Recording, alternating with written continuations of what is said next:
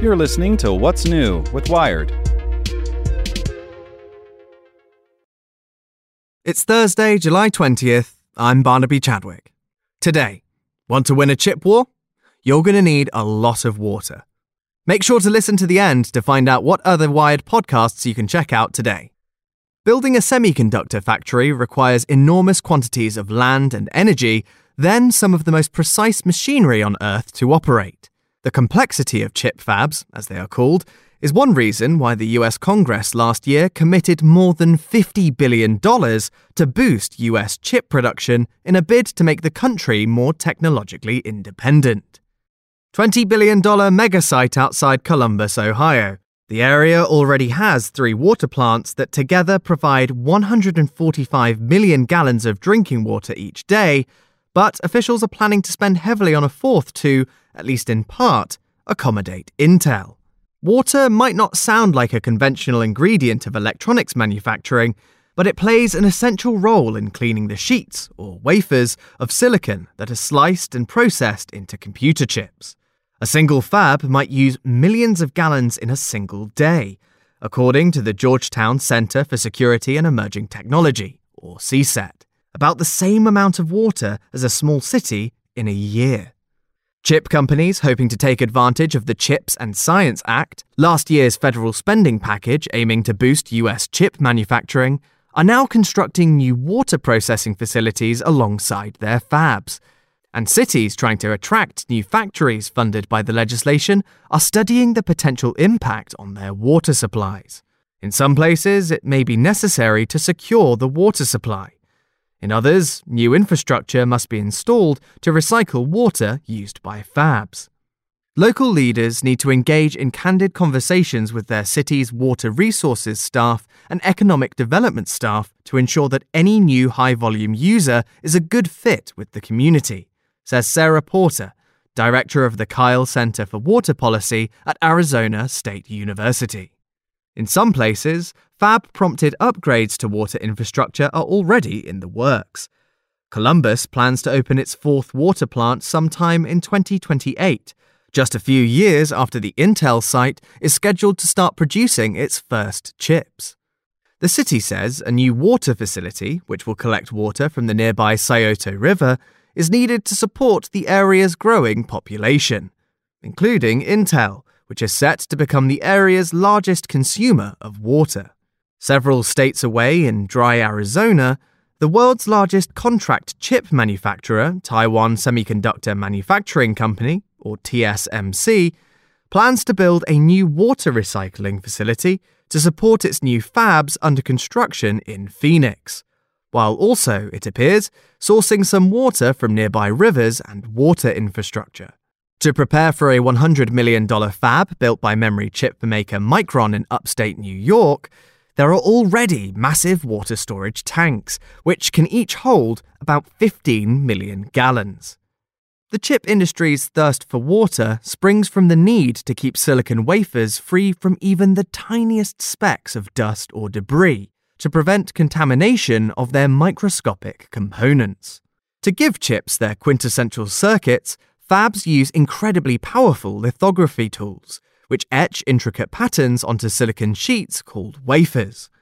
Eventually, these large disks of processed silicon need to be sliced into individual computer chips small enough to be packaged into our phones and computers.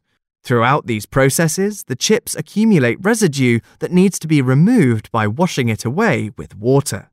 The volume required can be huge.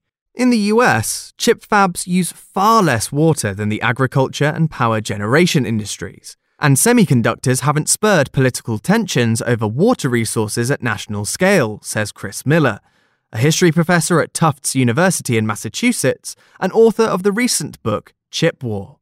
Still, squeezes have been a concern in TSMC's home of Taiwan, where droughts have pitted local farmers, who saw their irrigation systems shut off, against the chip maker.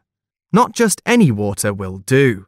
Just as the air inside a chip fab must be so free from dust that people must wear all-enveloping coveralls, The semiconductor industry uses a special category of ultra-pure water to clean silicon wafers throughout the manufacturing process. While standard drinking water might have a purity of 100 to 800 microsiemens per centimeter, a measure of electrical conductivity used as one indicator of contamination, ultra-pure water has less than 0.055 microsiemens per centimeter, according to Gradient, a water recycling startup based in Boston that works with chip makers. Ultra-pure water needs to have an extremely low conductivity, which correlates to only a small number of troublesome ions or charged atoms. If you want to have the highest possible performance of material, very often you have to go to extreme purity, says Cornell electrical and computer engineering professor Grace Xing, who also directs a new cross-university semiconductor research center called Supreme. That's one of the reasons the semiconductor industry requires a lot of water. Producing ultra-pure water is a multi-step process that removes a variety of contaminants, including microbes and other microscopic creatures that you might find in oceans and lakes, as well as smaller particles, including even salt ions. One technique used is reverse osmosis, also used in desalination plants, which involves pushing water through a membrane with pores small enough to filter out salts. Chip fabs also use less pure water, similar to that which flows from household faucets, for cooling manufacturing equipment. Cleaning up the soiled water is a complicated process because myriad contaminants can be found in fab wastewater. Lithography and etching can produce acidic wastewater and can even contaminate it with powerful hydrofluoric acid. Suspended silicon particles can show up when wafers are thinned down, while the use of solvents, including isopropyl alcohol, can leave organic carbon residues.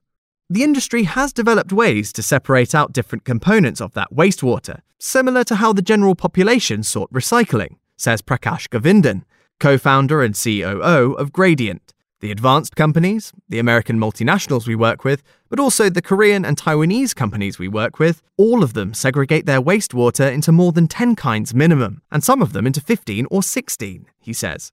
From there, that wastewater might, for example, be treated for reuse, rerouted to a sewer, or cleaned and redirected to cooling towers. Chip makers are investing in improving the filtration and cleaning process to make more water reusable. Intel, for instance, is targeting net positive water use globally by 2030, in part based on its plans to desalinate and treat seawater and rainwater.